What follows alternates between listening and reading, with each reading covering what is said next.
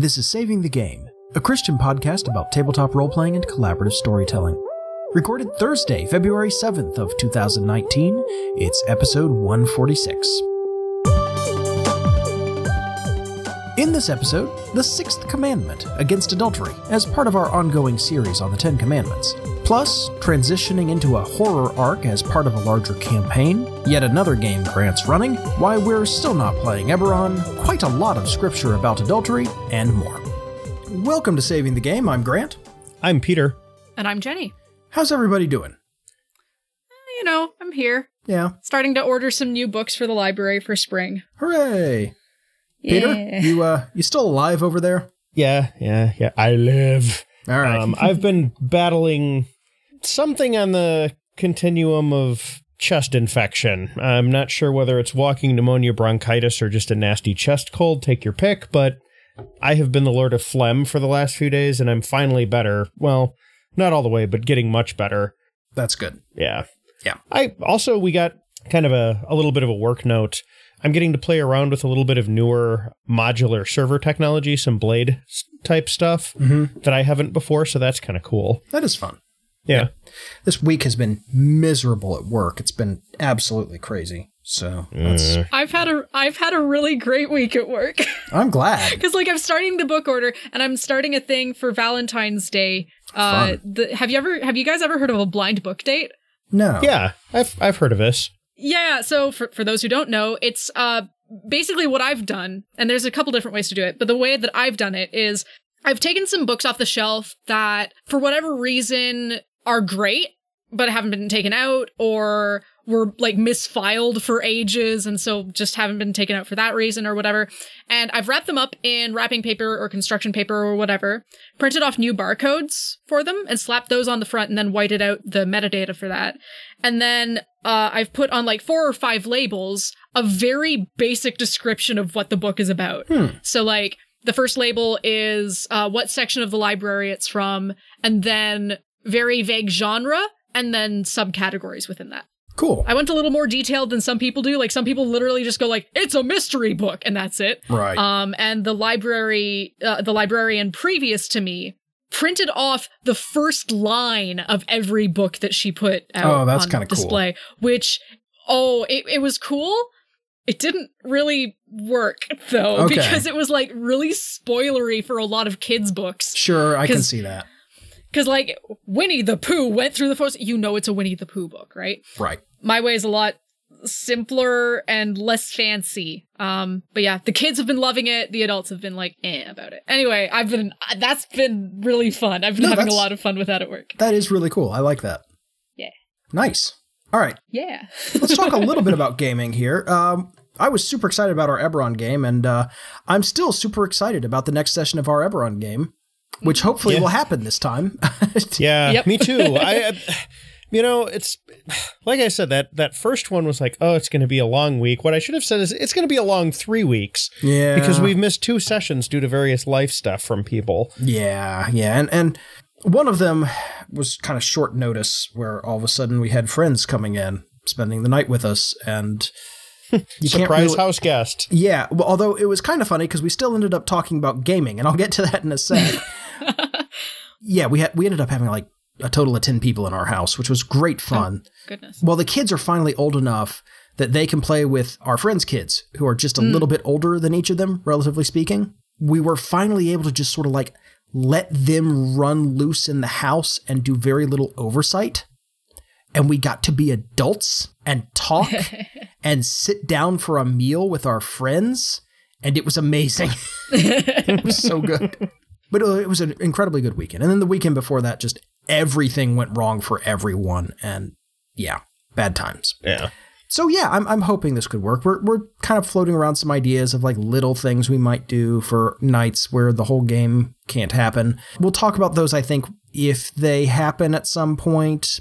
I don't want to necessarily get into those in detail. Yeah, I will say that some of it's been player generated, which is kind of nice. Like, we were kicking some stuff around in our gaming group's Discord, and like Chrissy was like, hey, this or this could be for a low attendance night, and it was just kind of like, oh, yeah, that would work. Yeah. So it is kind of helped that I mean, again, I said I didn't want to get into it, but like, you're sort of doing a crime adjacent kind of game. And so, hey, what side hustles are going on is always interesting, or what's a specialist one-off story? Like, those things work really well.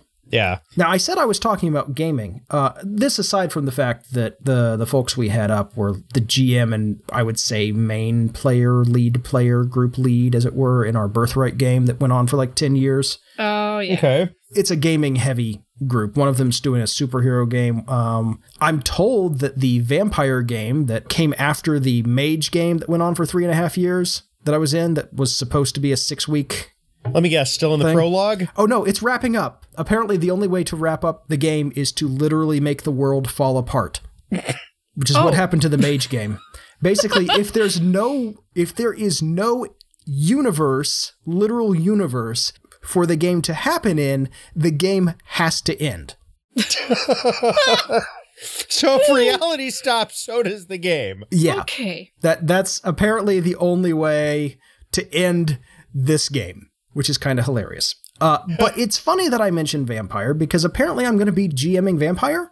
All right. Well, you have fun with that. Yeah, I will. So what happened, and I kind of want to talk about this a little, one of the members of our other gaming group, the one that isn't Peter and Jenny and my wife and 2 other people, mentioned during a social call that we were doing, where we were all sitting around playing Stardew Valley and talking, that they wanted to do some gaming kind of away from the rest of the group, because she works pretty hard and feels very inexperienced as a player compared to the kind of people who are in that group as well, who've been gaming for decades, literally. Like, this is what they do. Right. And she enjoys the hobby, but she hasn't had the time to put into getting good at it, she feels. Now, I think she's better than she gives herself credit for, but she doesn't feel like she knows how to roleplay a character well. Self-critical ones always are. Right. Oh, but yeah. like, I understand when she says that she doesn't feel like she knows how to roleplay well and things like that, because her gaming experience has largely been with like 8-person groups. And yeah, that's a lot of voices to stick out in. So, and if you're not an alpha player, you're gonna get drowned out at some point. Exactly. Heck, if you are an alpha player. Yeah. And she's not an alpha player. And just by virtue of her schedule, she's exhausted and often falling asleep during the late night game sessions, which are the only time we can game. So this is what is known as a suboptimal set of circumstances. Exactly. Yeah. She was like, hey, I want to do a little one-off game, or like, I want to do a new player game. And I was like, well, we know this other person from the other game group I'm in that's also brand new to gaming. You want to do a game? And then my wife's friend and my wife are doppelgangers to the point where people still mix them up constantly in conversation. It's kind of amazing. They're like, yeah, let's do this. We'll just kind of turn it into like a girls' game night / new player game. Grant, you want to GM this? Huh? Yeah, all right. So that got me roped in. And then we had a 4th player join just as part of the conversation, and they all decided on Vampire, which is not what I expected at all, but they wanted gothic horror, they wanted fun, they wanted a system that a couple of them were nominally familiar with, and they wanted to do something none of them had ever really done. And I think there's a certain element of wanting to take ownership of World of Darkness games for themselves, because for all of them, it's sort of been the game the spouses played. Right. With the exception of the one person we added right at the end who has some actual experience with Vampire. And our new player doesn't have any experience with World of Darkness at all. Right. And So- World of Darkness is kind of one of the intro games for a lot of people. Mm-hmm. Especially Yeah. for like more drama-based, like theater-based people. Exactly. So it's 4 different women and then me as the GM. Everybody's fairly new except for one player and I guess me. I would say that nobody with the last name of Woodward in that group really qualifies as new anymore. Yeah, probably not. Chrissy thinks of herself as a new player, but But she's been gaming for like 7 years just with us. Yeah, and So- she's got talent in it, and she knows her way around it, but she's very Yeah. limited in the systems she's been exposed to. Yeah, and extra system exposure is very good. Right. Like, that's one of the reasons why I've always enjoyed Fear the Con, is I get a chance to play 2 or 3 different systems that I've never tried before. Yeah. Also, this is a game that she's taking the initiative in getting started and going with, which is kind of a new thing for her. So that's pretty cool. It's good. Yeah. So I can't necessarily even say that we're going to actually do the game because right now it's just in the planning stages, but we're scheduled to talk about it this weekend and kind of decide where we want to set the game, what the general tenets are, kind of a session 0 part 1. Yeah. We already have people making characters and picking wall decorations for their apartments. So Our new character, or our new player, found some really cool character art that she shared with our main gaming group. that's the thing. Yeah. It's really hard to not look up vampire goth art and go, yeah, this would be in my haven, my vampire retreat. Sure. Yeah. Whatever. It's the 90s. And we are doing 20th anniversary edition vampire because we all kind of like old World of Darkness. And we are going to make this like a 90s game. This is going to be Oh. This is going to be deep in like the gothy 90s. At the apex of all of that vampire-y stuff. Oh, Yeah. absolutely. It's going to scream Anne Rice. It's going to be fun. Oh boy. Yeah, I may have to read an Anne Rice book. Oh. Okay. I shouldn't be disparaging. I honestly, I've never read any of her stuff. I'm just angry at the way that she handles fan fiction. Well, yeah, there's a problem there, obviously, but that's separate from the quality of the writing. Yeah. I'm guessing she handles it litigiously, Jenny, or? Literal lawsuits. Yeah, that would be litigiously. Like, she's the reason why there were disclaimers all over fanfiction.net of, I don't own, please don't sue. That's where that came from, because Anne Rice sued a lot of people. Anyway, moving on. Yeah. She's the Kevin Simbita of the fiction world. I'm done. Having said that, I have watched Interview with the Vampire and Queen of the Damned. I'm ashamed to say that Queen of the Damned was on TBS a lot when I was, home alone, and I think I've seen the whole movie. I can't say I've seen the whole movie end to end. Not at once, but I've seen the whole thing. Yeah. I have no idea what the chronology of events are, but I think I've seen them all. Yeah, but I did watch Interview with the Vampire, and that was good. So I haven't read the books, but I'm at least a little familiar with the content. Anyway, it'll be fun. We'll see what comes of it. Yeah, I heard about this, and it's like, you guys are all going to have so much fun, and I'm so glad that nobody has even asked me to be in this, because vampire is not my jam. So. Well, and we're doing the lighter end of vampire, if there is such a thing. Like, it's still going to be gothy and tragic, and there's going to be monstrous events happening and that sort of thing, because that's part of the game, right? It's that gothy element to it. But we're not going to be wallowing in the deep end. Right. But even so, like... No, you couldn't stand it. You couldn't stomach it, and we know that. It is not for you. No. If we're going to go with World of Darkness games that are acceptable for me, we need to start with, like, Mage the Ascension. Mage is real good, though. I love me some Mage. Oh, Mage is... Oh. Anyway, before we turn this into... One of my favorite settings ever. But anyway, yeah. Yeah. Before we turn it into a White Wolf podcast by accident, let's go ahead and do a Patreon question, shall we? Yeah, Cool. Let's do that. I found my die this time. Yeah. This is from John and Jenny Swan. Oh, some of our newer Patreon subscribers, so... And this is a long question. I am running a Torg game. For those that don't know, Torg is a game where multiple different realities have invaded different areas of Earth, forcing their reality onto those regions. Each realm has its own feel and way of achieving that. I plan to run an adventure in the horror realm, Rorsch. How would you advise running a horror adventure in a campaign where it is not the every game thing? How do I get my players to shift from more lighthearted play with table talk to being more serious? Ironically, a somewhat relevant question, given that we were just talking about this with Vampire, sort of, the opposite. So I think one of the things is maybe don't be too harsh about the table talk. First of all, ask them. Just be like, hey, we're going into a horror thing. This is a little more serious. Try and keep, stuff a little more focused. We want to set a mood here. And if your players are at all mature, they're going to at least try. Now, old habits die hard, and, it can be hard to stick with that if that's not what you're used to, but you can probably get at least a good session or two out of it before the group personality asserts itself, so to speak. But I would say, like, the very first thing to do is just be very blunt about it. Like, hey, we're going into a horror area here, guys. Let's try and shift the mood a little bit. Yeah. I'm not going to pretend like I've ever played a horror game seriously. Like, at least not. What about I think the I one played at the a last fairly year of the serious. con? I was just about to say I'm excluding convention games from this because, like, a lot of the advice that I'm about to redirect to is not for convention games at all. But Fear the Boot actually did a pretty dang decent episode on horror games ages and ages ago. It was literally one of the first episodes I ever listened to when I was about 14. So yeah, that's like an 11-year-old episode or so. But one of the things that they really emphasized was, if you can, control the environment around the table as much as possible in terms of like lighting, maybe even background music, that kind of thing, so that everybody has that visual cue constantly. We are serious. This is a scary thing. The other thing I might recommend, and I think this works well given the nature of the game that you're playing and running, where there's a horror area that you have to physically go to, build up to it.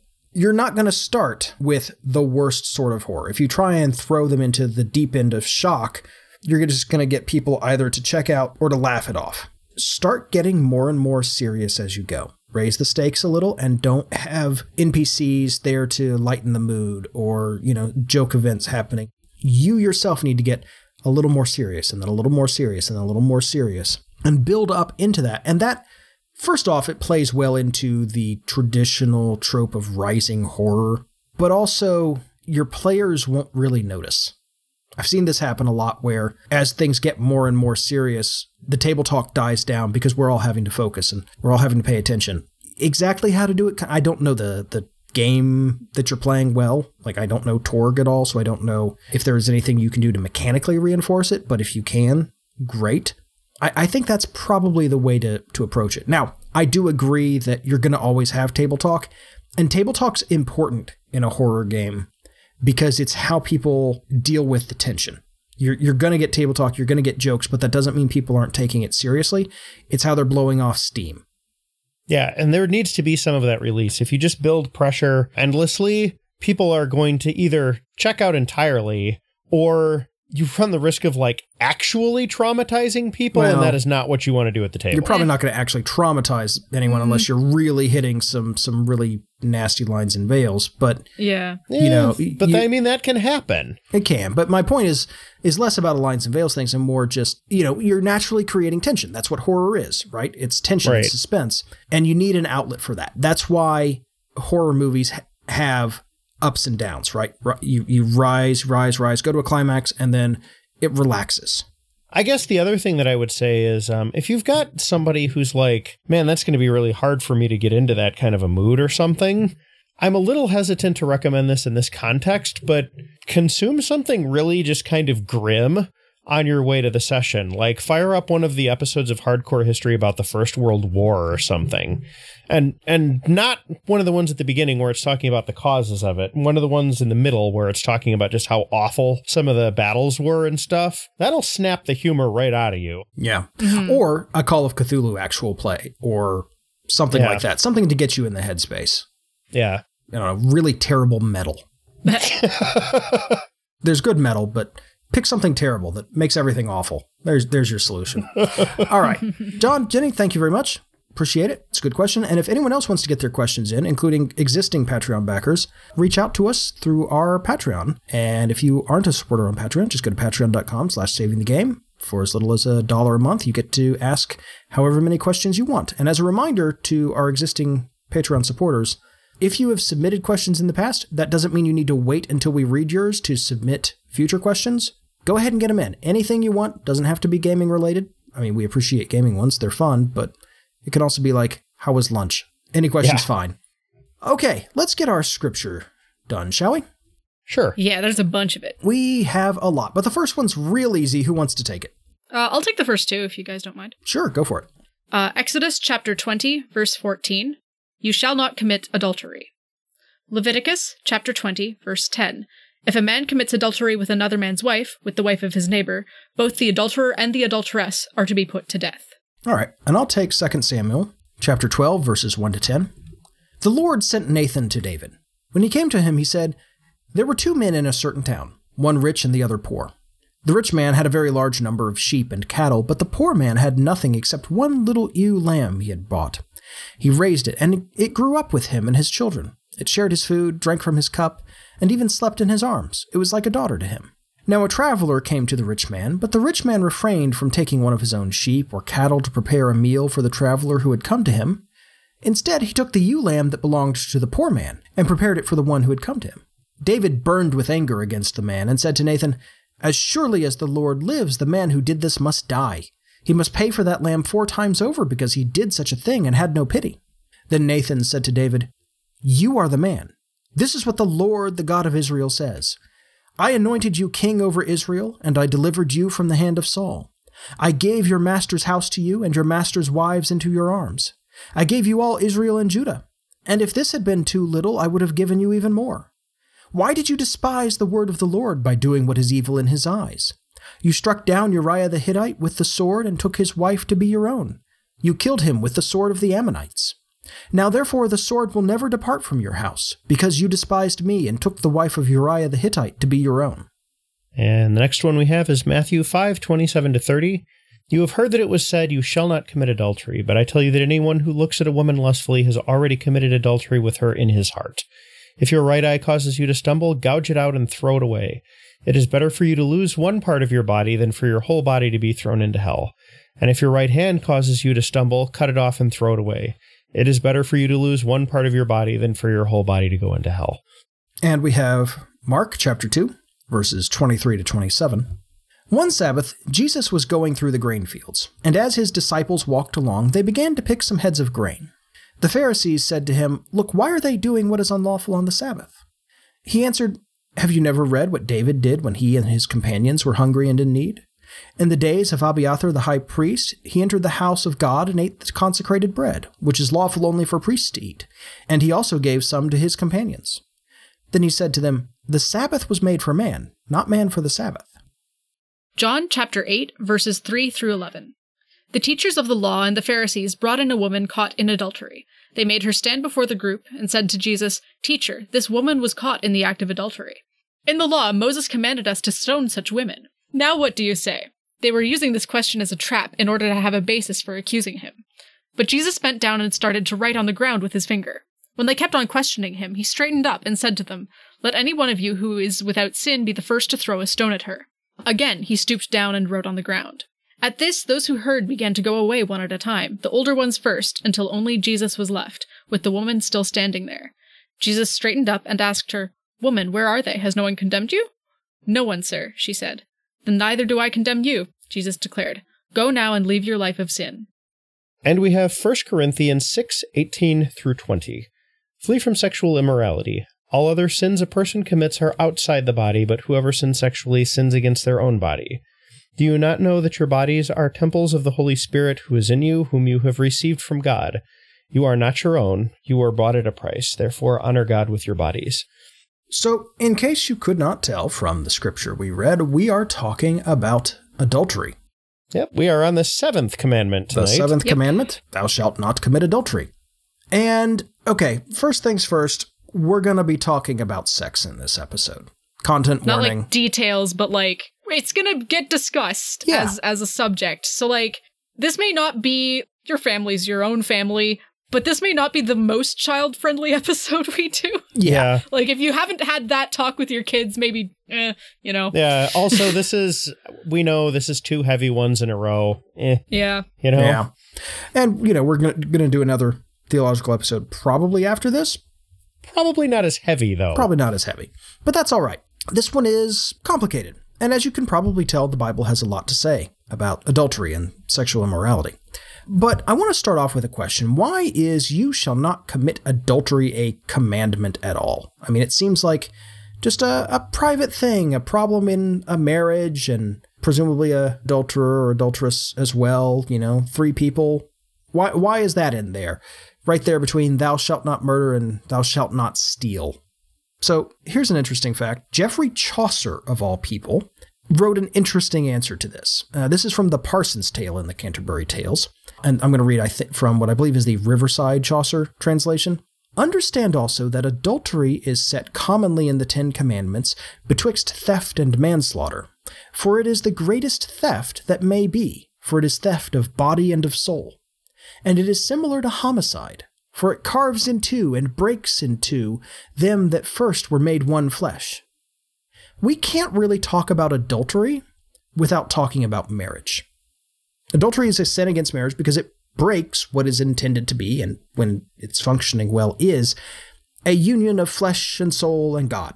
that's what a marriage is. And that union of flesh is important. I warned you we're going to be talking about sex in this episode. That part matters too. Now, not every marriage is going to have sexual activity in it. There are marriages that are perfectly great and very holy that have very little, if any. There are some that are probably very sexually active. Most are somewhere in between those two extremes. Probably, yeah. But the point is, that's the details of an individual marriage, but that is not something that is left out of a marriage. This commandment, don't commit adultery, is made for us, not us for it, because it's a rule for people, like all of these 10 commandments. Because we are flawed people and we're made in the image of God, and God knows what rules we need. That's why they're there. Just as the Sabbath is made for us, not people to serve the Sabbath, so too with this commandment and all the rest of the law. There's a bit I want to read from J. Ellsworth Collis's The 10 Commandments from the Backside. He's got a pretty good chapter on this. Not something that works well to read or discuss on this podcast, unfortunately, but it's good, and I recommend you pick up the book. But I want to include this bit that he ends the chapter with. How good of God to equip us with bodies which are wonderfully spiritual, possessed of longings which are driven by both glands and soul, fearfully and wonderfully made, indeed. So having entrusted us with such powerful, indeed combustible, equipment, God also left instructions for its use. You shall not commit adultery. Or to put it another way, you shall cherish the sacredness which is inherent in you and in your mate, because this is the only way it will work. That's the way you and I are made. So, what was adultery considered to be in the various biblical eras? I think we all would probably guess, don't have sex with someone else's spouse. But as Deuteronomy and Leviticus are so keen to do all the time, there are rules about what is and is not considered adultery and what is a punishable offense. Right. Specifically, Deuteronomy 22 and Leviticus 20, those contain a lot of the big details for the sinful acts and the punishments to go with them related to adultery and fornication and that kind of thing. And they can all pretty much be summed up as don't have sex with animals, don't have sex with somebody else's spouse, don't do incest, don't do rape, and don't have premarital sex. And a lot of the punishments for those things is death. A lot of stoning happens. I was able to find one that you only get exiled, so only exile. And a couple of the other ones involve paying people large sums of money. And that's because marriage was not considered for a long time. And you see this throughout a lot of cultures throughout the world with dowries and that kind of thing. Marriage was about ownership and property. Yeah. So in the case of two unmarried individuals having sex, the man would have to pay the woman's father, and then immediately they would have to get married, and they would not be allowed to divorce under any circumstances. So that paying of money would be compensating the father for the loss of the daughter, and essentially buying the daughter. Paying for stolen goods, as it were. Yeah, very, very much. Quite literal ownership contract kind of thing would happen. Marriage isn't like this today, mostly. Hopefully. We try to make it not like that. So, hopefully the payment thing doesn't apply anymore, and hopefully also that we don't kill each other over this anymore, hopefully. Yeah, certainly not as a state-induced punishment. That's for sure. Definitely not. So that's adultery, roughly speaking. We have not gone into details. I think we all kind of generally know what adultery is. We don't have to explain it very much. So how do we game this? Because at first glance, this doesn't seem super gameable, right? Again, it's a thing that happens between adults that's typically private. You guys have a very different experience of gaming than I do, because I grew up gaming in the era where, you would joke about banging the bar wench and stuff like that, to use a very vulgar term, but that was the term that was used at the time. So for me, this was a topic I was sort of I knew immediately what I would be able to talk about, because the whole having sex with the bar wench thing was so incredibly common. Sure. And it's not like when I was in high school. I'm not exposed to that, but my gaming groups, traditionally speaking, have either not been the kind of people who do that, Or we've done games where we're dealing with like epic scopes and whole nations, and that sort of low-level character interaction almost doesn't happen at all. Yeah. Oh, really? It's more Because, strategy game than... Yeah, like we Birthright. had like the game. vast scope thing going on, and yet, as to be fair, my group generally waited until I was like missing for a game or something to do that kind of gross joke. But like, yeah, no, the world could be ending, and yet there would be the bar wench. Right. And it is a very common trope, and it does harken back to that sword and sorcery tradition. Yeah. I mean, it even shows up in some of the more popular actual plays. I think... Yeah, Critical Role started off with the first episode. Yeah. The very Yeah. first episode that shows up in there. It was kind of... Yeah. There are two characters in particular who are known for frequenting brothers in places that they go to. Yeah, it was Just- kind and of it's a just really, like- this is what I'm getting into kind of a thing. Yeah. Yep. They definitely sort of play it up as a joke. I think they've mostly stopped it as a joke now. Now that they have like an audience and they're like, "Oh, we have to care about this." Yeah. I haven't listened to Happy Jack's RPG podcast in a long time, but they do a lot of listener mail. Or did. I don't, maybe they've changed their format. Yeah. But back when I was listening to them, they were doing lots of listener mail, and they usually included a gaming horror story of some sort. And like 80% of those involved something related to this. Some dude, always a dude, doing something sexual at the table that made everyone uncomfortable. It's unfortunately Or still a problem. really upset even sometimes, you Yes, know? uncomfortable, Yeah. encompassing a broad range of reactions, to be sure. Yeah. Starting with uncomfortable and getting worse from there. This is a trope that exists. If you're going to use this in your games, think about why. Like, if you're just trying to titillate, just trying to get laughs, probably not great. If you're trying to indicate poverty and desperation and degeneracy in a particular area of the game, maybe there's some value in that. In the Eberron game, for example, I've mentioned brothels a couple of times because there are red light districts in Sharn. And that's not there to be like, hey, folks, who's going to the brothel? It's, hey, this is a thing that goes on in this game, and there's seedy activity and other stuff going on and organized crime, and it's probably a terrible place, but it's also a big tourist attraction. You want to see a huge body count in your game, let us find a human trafficking operation that's forcing people into that. Yeah. We'll burn Yeah. half the city down before we're done. Well, your character probably would, absolutely.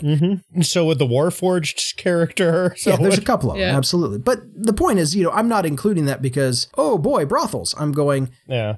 this is part of the setting too. We can't just ignore the gross bits of the world Right. in the hopes that they'll go away. Exactly. And there are some that are really interesting. Like, what happens when there's a brothel populated by changelings and shapeshifters? One of them is basically like a fleshy holodeck, where it's not even sexual fantasies. It's, hey, I need to practice this marriage proposal I'm going to do. I'm going to bring you a portrait of the woman I'm proposing to. I'd like you to, pretend to be her, use disguises and your shapeshifting magic and all that stuff. And if you can create illusions in the room of like where I plan to propose to her, and then I need to rehearse this. Still a little weird, but yeah, it's a lot less creepy. It's a lot less creepy, but like that's a thing that's there, and it's a cool setting piece. But of course, it is also, it's a brothel. Shapeshifters, sleep with whoever you want. Yeah.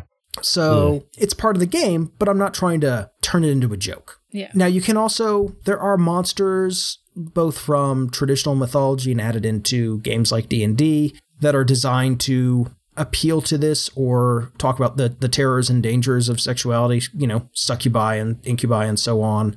These are often rooted in some unpleasant patriarchal ideas, but they exist. They may have uses in your game. Vampires, certainly, have always been a very sexual monster. In general, a lot of monsters, from like the kind of thing that you'd hear in old fairy tales and folk tales and stuff like that. A lot of the time they are rooted in misogyny and sexual kinds of things. Yeah. And a lot of them just straight up are what makes them dangerous. Their sex appeal. I mean, that's what the siren is, for example. Yeah.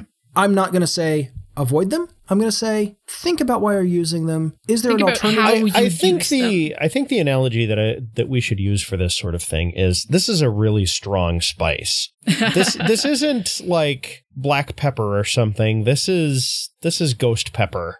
So apply very small amounts. Yeah, and make sure your party and players can handle it if it shows up. Yeah. Yeah.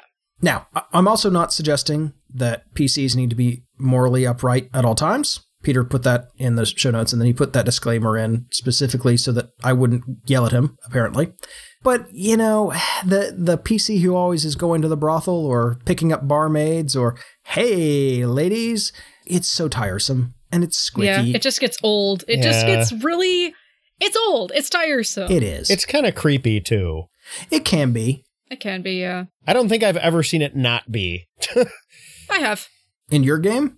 It's never really on camera. It's more of like an implied thing about a couple of the characters. And that's what makes it somewhat less squeaky. Yeah, but I'm thinking like any of it playing out as an on-camera, in-character kind of action kind of a thing. Don't do that. Just in general, don't do that. But I'm talking about like the implied bit, you know? My wife and I are making and Hala jokes. both have a little bit of that, but it's not like they're actually role-playing hitting on various people in the setting, because that would kind of be weird. Yeah. Yeah. Now, mind you, that is something that my character is going to sort of slightly touch on, where Hala is going to not be, you know, going out picking up dudes, but she's going to be going on dates a lot. Yeah. You know? And I talked with you about that before, and that's just a fun part of the character where she's on dates. And it's not going out sleeping around. It's like, yeah, let's see how this guy is. Found him on, I don't know, Fantasy Tinder or whatever. Fantasy Craigslist. Sigiled right. You know, Chrissy and I make jokes back and forth because we are married. And, you know, I would not do that with anyone else at the table, but, you know, that's part of it. And we try to keep it palatable for the rest of the table because we know what the limits of the table are. But that's something that we do occasionally, just as, you know, it's us. Yeah, you two are a married couple. Yeah, we're very careful not to alienate the rest of the group. Yes, and the rest of the group notices and appreciates that. So, yes. Just kind of a general bit of advice here that Grant has already kind of touched on by implication, but we're going to beat this drum forever. The people around the table are the most important thing at the table. They are more important than the fiction, more important than the fiction making sense. If something is upsetting somebody, retcon it as hard as you have to make them unupset and worry about the fictional implications later. Yeah. Now, we talked about this in our Virtues and Vices series, especially when we were talking about chastity. Adultery can be a convenient marker of villainy. Certainly, wealth and power seem to be one of those things that make people less likely to stay in bed, at least as a storytelling trope. In reality, I don't know if that's true or not. I think it is to a certain extent. In my experience, social status doesn't have a whole lot of bearing on fidelity, judging by a lot of the stories I have heard. But, you know, there is that trope, that idea of power corrupting, and that idea of, you know, money buying more and more exotic and hedonistic pleasures. Yeah. You know, kings taking advantage of power to philander, to not be proper husbands, proper wives, right? Proper kings. I mean, look at David. Yeah. Mm-hmm. David, you know, willing to kill to keep things convenient, right? To just sort of put a veneer of respectability on it. Well, you know, he's dead. Sure, he died because of my specific orders and all that, but he's dead, and after the mourning period, look, it looks like we're okay to marry now. Yeah. Again, strong spice. Be careful with this. It can be one of those things that makes people uncomfortable, but it's one of those wonderfully vicious things that can set a whole kingdom on fire. Yeah, if you've got a court with a bunch of this type and other types of betrayal going on, the waves of assassinations are just going to start crashing back and forth. And it plays so well into themes of hypocrisy as well. Yeah. Mm-hmm. Yeah, there's that, is he like a bishop or a cardinal in Dishonored? Oh, the dude in the cat place. I've just heard about it. I'm so far behind on games. Yeah, there's one like church higher up who's in or running the brothel. Yeah. I don't think he runs it. It's because it's not run by a dude. I remember that. It's run by a lady. Oh, that's right. But yeah, he's like the best, like the primary client. Yeah, the highest paying client. I think, Grant, you were the one who said you can scan him with like that mind-reading heart, and it says that he violates every one of the tenets of his order every single day. It's his own private joke or something like that. Yeah. Actually, one of the better lines in that game. So there's your kind of mark of hypocrisy there. Exactly. Dishonored's a really good game. It's fantastic. It's really good. No, I'm playing Prey right now, and I know it's the same developer, so... Yeah, it's one of the few games that I've replayed more than... I think I've fully replayed it at least 4 times. Wow. I love that game. Yep. I really need to try and get past the first little piece of it. Oh, it's really good. It's really fun looking, and it has that thing where you have a specific goal, but the means by which you do it are completely up to you, and there's all sorts of very functional options. Oh yeah, it's really cool. Prey's very much the same way. It's just, space station instead of like diesel punk fantasy. But yeah. Anyway, we're getting off on a tangent here. A little bit, yeah. But yeah, again, it's not always the case that the rich and powerful are the ones to whom infidelity is restricted, but as a storytelling trope, it resonates very strongly. Yeah. And adultery overall is a powerful story archetype as a plot driver. Georges Polti included adultery among his 36 dramatic situations, which was a book that he wrote claiming that all plots stemmed from one of those 36 archetypal stories. And if you think about it, there's a lot of room for story in adultery. Yeah. I mean, Downton Abbey. There's a whole bunch Literally of them in the whole show. Eureka, that book of plots for RPGs. It's a whole subcategory. Yeah, for exactly this reason. Just to name a bare few. What are the effects, like in terms of the mental and emotional and internal state, the dramatic effects on the deceived spouse, on the adulterers? What are the procedural effects of discovery and a nasty divorce? What happens when there's a dramatic reconciliation? There's all sorts of stories, and this is just basic action. In games where even if there's no PC involved in the adultery or the marriage, you can still get a lot of action out of this. I'm certainly planning to in the Eberron game. The Sharn game. I mean, private investigators, their most common jobs is investigating possibly cheating spouses. Exactly. Even if it's not, is my spouse cheating on me? Please find out. It's, what are the results of that? An infuriated spouse desires some sort of humiliating or murderous vengeance. Are you delivering that? Are you being paid to do it? Are you being paid to stop it? What's going on? A murder's been committed to cover up an affair. Go investigate. Find out that it was to cover up an affair and who and why, etc., etc. Get me proof. Invent something that proves an alibi. There's all sorts of stories you can create around it. Or even, I think this is going on, and it's like, well, this isn't going on, but this other thing is going on. And yeah, a good the red person's herring. I don't know whether to be more angry or less. And it's like, well, that's not a service we provide. Yeah. Oh, my husband is not sneaking off to cheat on me. He's sneaking off to go worship at the cult of the mad god or whatever. Okay, that's a thing. Yep. Still going to be angry at him. Still going to have to break him of that habit. But all right, now I know. What happens to children conceived out of wedlock? There's a whole subcategory of stories we can tell about that. Oh, yeah. Like the lost heir, the long lost heir who's only valuable once everybody else has been ruled out. Mm-hmm. Yeah, or the secret one. I mean, and this dates well past this, but of course the classic example is Arthur. Yeah. Yep. Not only his conception, but then the whole affair between, Lancelot and Guinevere. Exactly. Yep. There's a whole strain of it that runs throughout the entire Arthurian legend. Yeah. Not just Arthur and his direct lineage, but all of his knights get involved with that sort of thing as well. Yeah, there's a couple of things that I want to touch on here. First of all, you have to remember, in game ideally, but especially in real life, that the kids are blameless in this, right? They had no control over the circumstances of their conception. So holding that against somebody in any way is about the most un-Christian thing you can do. Don't do it, ever. And then there's also, if you take the tack of, how can this be redeemed? How can these consequences be made into something redemptive? We've talked about, your stereotypical Batman origin story orphaned player character, right? It's, I'm all alone in the world. Well, what if you're not? Maybe you have family out there that you didn't know about, especially if the PC was orphaned at such an early age that they never knew their parents, and then they find a family later. Mm-hmm. That could be a really poignant, heartwarming thing, especially if the family is welcoming. Or it could be very dramatic if they're not. Sure. You can go a number of ways with it, but... Yeah, it can be tragedy, it can be heartwarming, it can be comedy. Dramatic. Yeah. You can turn it into comedy in ways. I mean, it'd be a sort of black comedy, but you could do it. Yeah. Or it could just be very complicating. It's like, yeah, they're nice enough. They're all mobbed up, but they're nice enough. to you, anyways. Yeah. You're the chief of police now. What are you going to do with this? You know? Mm-hmm.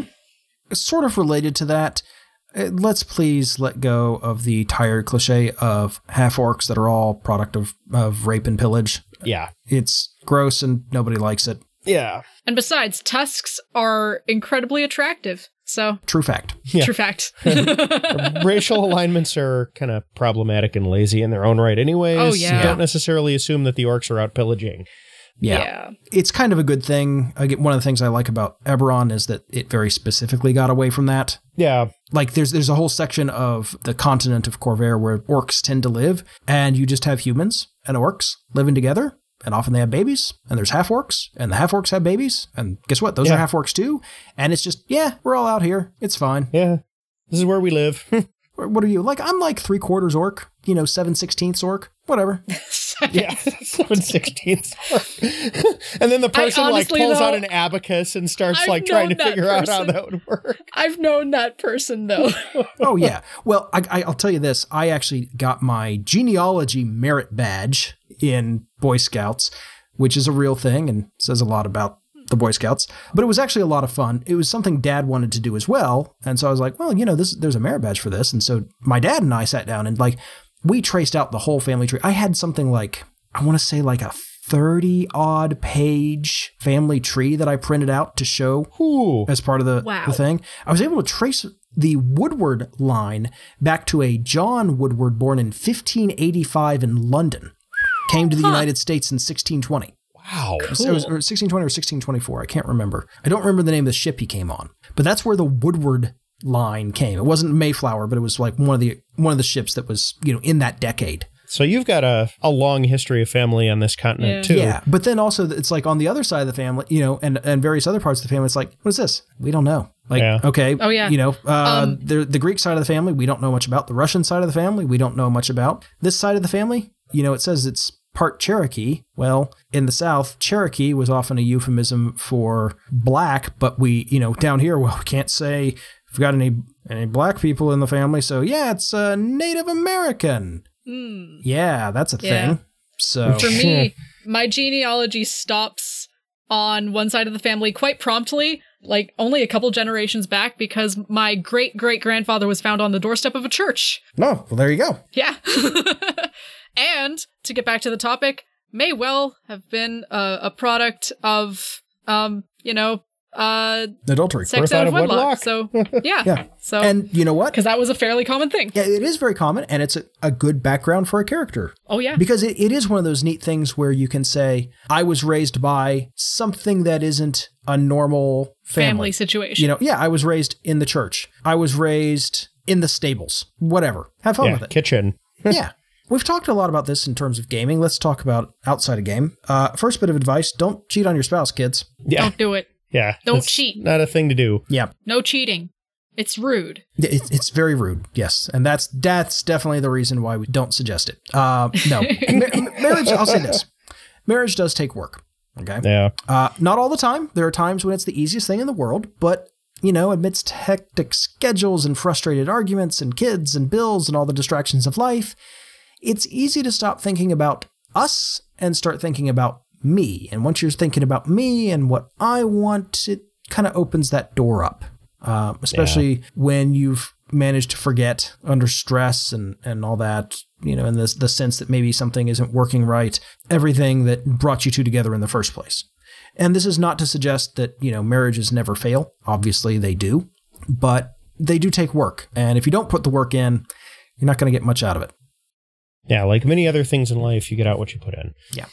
Extend mercy and grace to people with pasts. And once again, I'm going to hit the old drum again. Something that a person had no agency in doesn't count as a past for them in terms of their worth or character. It might shape them in other ways. There's no way around that. But to argue that somebody is somehow less valid as a person because of the circumstances of their conception or birth is pretty awful. Yeah. Yeah. Or any other situation beyond their control. Yeah, I mean, well, let's be a little more specific about this. If somebody is sexually assaulted or something like that, that doesn't count against their character. Yeah, that's not cheating. Yeah. Yeah. Someone assaulting you is not you cheating. And I have seen people make that argument, and your don't. Your children, if they are conceived and, duress like that or something also doesn't count against them. Exactly. You know, if you don't have agency, you don't take any of the blame. Period. Exactly. And likewise, even if somebody did have agency in it, we're all sinners. Yes, we are. There's nothing, all these sins weigh equally against us, Show grace there too. It's potentially hard if you're the one who, was cheated on. But if you're meeting somebody who, has had affairs in the past or something like that, has had other relationships in the past, talk with them about it. If they're not going to change their behavior, maybe that's one thing, but allow for change. Yeah, allow for change and encourage it. And if somebody was married and had a bad marriage and is divorced, don't hold that against them. Be supportive. In fact, frankly, it's a hard process to go through. Yeah. And finally, I do want to throw this out there. Given that the concern that we're kind of talking about here with marriage and adultery is the mental and spiritual and physical unification of two people in marriage, mental adultery is just as bad as physical adultery. Christ calls that out specifically in the Sermon on the Mount. And I do want to specifically mention pornography because it is a fairly significant problem in this moment in history. It's easily accessed, it's addictive, it's often exploitative, and aside from pulling emotional attention away from one's spouse and mental attention away from them, it also doesn't have a lot of bearing on actual marital relations. It's stunt sex. It's made to look good on a camera. It's not actually how things go. I really recommend avoiding it if you can. And even if you're not in a marriage, it's a distraction and a drain. Yeah. I don't know that we have a whole lot else to talk about. It's kind of an awkward thing to talk about because we don't tend to think of sex and marriage as part of gaming.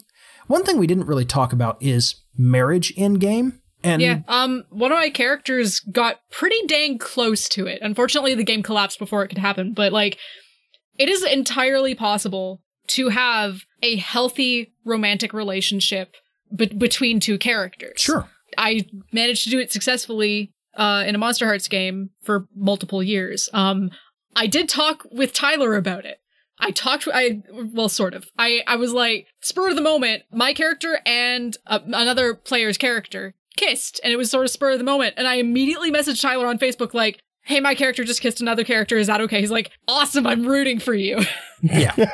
Well, and Chrissy and I talk about it too. When we were playing in this game, we were both kind of playing characters with a sexually active past for various different reasons. We both spent a little time talking about it and made sure we were both okay with that. Yeah. But to get back to the in-game marriage thing, I think it's underutilized, and I understand it kind of comes from the same reason that people are reticent to have living family members in general, because it's a cudgel the GM can wield against you. Yeah. But I think I played a widower once, but that was about the extent of it. Right. But, in a game where the GM isn't going to go, a family member, convenient weakness, mwahaha, go ahead and have characters who are married. They're fun. Yeah. Start your character off married and happily so. See what happens. It's fun to do, and you get an NPC for free. Great. Mm-hmm. Yeah, if you're looking for some inspiration for what a married adventuring character looks like, Sam Vimes in Discworld and Lady Ramkin, his wife, are a pretty good couple to use for an example of that. Yeah. They're both pretty competent people. They get along pretty well. They kind of push each other to be better. It's a cool thing. It's a very healthy marriage, if a little bit of a weird one sometimes. Yep. It is weird, but it's Discworld. Yeah, everything in Discworld is weird. And David Eddings' main characters are married, and David Eddings is very archetypal fantasy. I can't say it has aged perfectly, but it handles it pretty well, I would say, given the era that it's from, and is worth a good read because these are characters who don't start off married, get married, and then continue having adventures together. Yeah, I will say at least with Eddings, he's mostly pretty wholesome too. Yeah, so he is. I'm just thinking more of certain gender stereotypes, let's say. Oh yeah, definitely. It is a product of its time. It is. It's a good product of its time, and it holds up reasonably well. Just go into it knowing that is the case. Yeah. Explore that. Throw good marriages into your game as a GM. If you're ever looking for a reason for your character to not be there in a game you have to skip, say they got to go to a wedding. Yeah. When's the last time anybody did that? Come back with crazy stories and half a bottle of champagne. I'm totally using that the next time I have to bail on a session. There we go. I mean, we could easily do it in the Sharn game. It's a massive city. Yeah. One of my buddies is getting married. All right. Well, are you in the wedding? Heck, that could even be one of our jobs. These people are getting married. There's some dangerous family members that might try and stop it. Please keep us safe. Wedding security. There's a jealous harpy. Literally. Yeah. Literally a jealous harpy. An actual mythological harpy. This isn't a euphemism. This is as literal as can be. Yeah. Yep. When we're talking about literal harpies, it's time to wrap up the episode. Probably. Yep. Thank you, folks. This has been, I guess, a pretty good one. I don't know. It's an awkward topic to talk about, certainly, but it does need to be talked about. It's there in Scripture a lot. Yeah. You should be talking about it in church. Let's put it that way. If you can't talk about it in church, it's hard to talk about it on a podcast, but you need to do both. If you've got your own thoughts on this, again, we want to hear about those. Our Discord channel is a place for that, but of course you can tweet at us as well. If you don't know where to find our Discord channel, it's stgcast.org. There's a big link right up there in the menu and on the sidebar. And of course, if you follow us on Twitter at Saving the Game or on Facebook, you can find us there and make your way to it from there. Well, folks, have a good one. Take it easy. We'll catch you next time. See you later, folks. This has been a production of Saving the Game. All episodes are produced and published under a Creative Commons 4.0 Attribution Share-alike license. Our logo is by Ruben Smith Zempel of 3d6design.com. Our music is The Promised Place Beyond the Clouds by James Opie. You can find more of his music at nihilore.com. To hear our past episodes, to find syndication and license details, to connect with our fantastic listener community, or to contact us or support our show through Patreon, visit our website at stgcast.org or savingthegamepodcast.org. God bless, do good, and happy gaming.